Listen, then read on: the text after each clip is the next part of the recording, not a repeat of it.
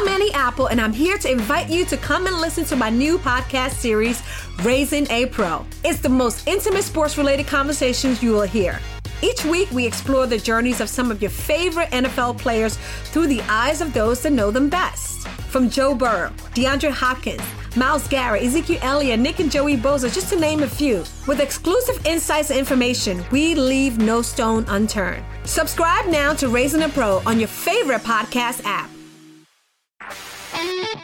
HT Smartcast.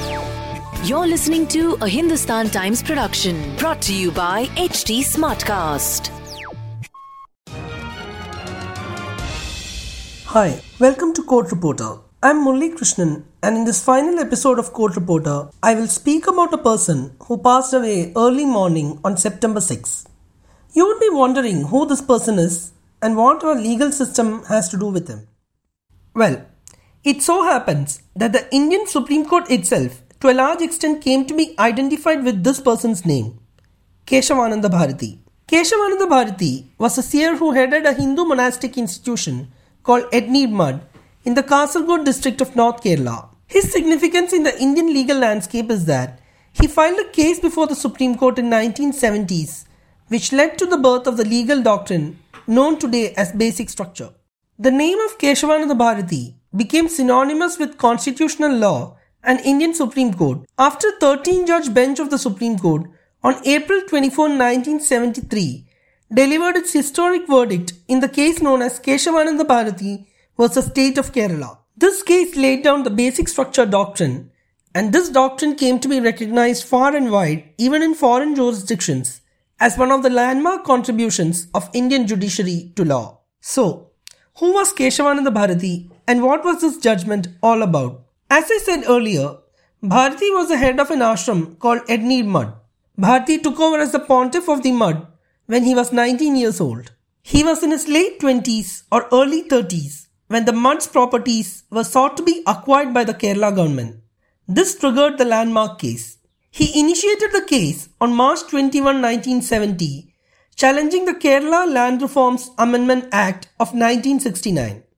The ashram's properties were its source of income, and it was going to be acquired under this law. Bharati therefore decided to fight a legal battle against the acquisition of the land by the Kerala government. His case before the Supreme Court was that the law violated his fundamental right to practice and propagate religion and the fundamental right to property.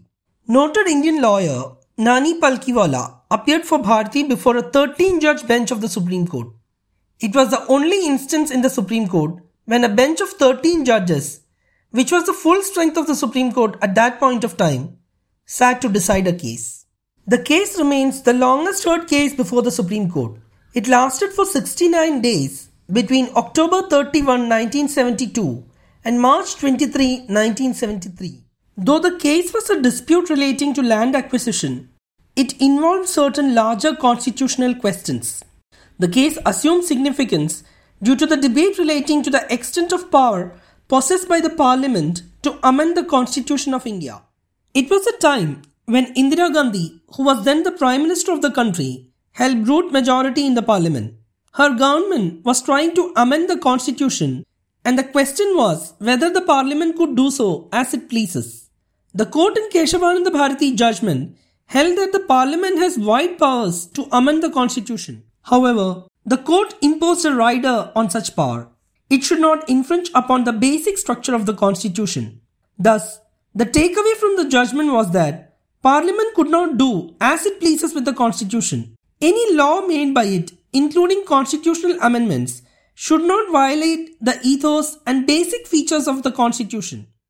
In other words, the Constitution of India has some basic features and fundamental characteristics which should not be violated or altered when amending the Constitution. The court did not give any exhaustive list of what would constitute the basic structure. This was left open-ended. It has been time and again used to strike down constitutional amendments which the Supreme Court felt distorted the Constitution. This judgment had a huge impact because it provided a check on the powers of the government which commanded absolute majority in the Parliament. It prevented such governments from amending the Indian Constitution as it pleases. Senior advocate Sanjay Hegde had this to say about Keshavananda Bharati. I quote, "He spent his entire life as a religious leader, but he has left back for the country a legal doctrine which has endured to keep the country together in the face of a lot of autocratic governments with a huge majority." Unquote. Bharati was a Carnatic and Hindustani vocalist, and he wrote many devotional songs and plays. He was also a patron of Kannada art and culture. His ashram manages many educational institutions. In 2018, Keshavananda Bharati was honored with the Justice V.R. Krishnaiyer Award. Senior advocate K.V. Vishwanathan had this to say about Bharati. I quote, "Very rarely does a litigant attain immortality for the cause he or she espoused and the redefining moment brought about by the judgment. His Holiness Keshavananda Bharati may have departed, but the doctrine of basic structure will remain forever." Unquote. With this episode, the Court Reporter series is coming to a close.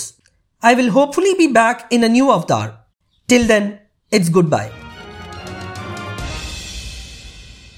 If you wish for me to discuss any of Supreme Court's ruling, tweet to me at Legal Journalist. You can also show your love for this podcast by liking, sharing, and following us on HT Smartcast. We are ever present on Facebook, Instagram, and Twitter. For more such interesting podcasts, log on to htsmartcast.com. Until next time, this is Murli signing off. This was a Hindustan Times production brought to you by HT Smartcast.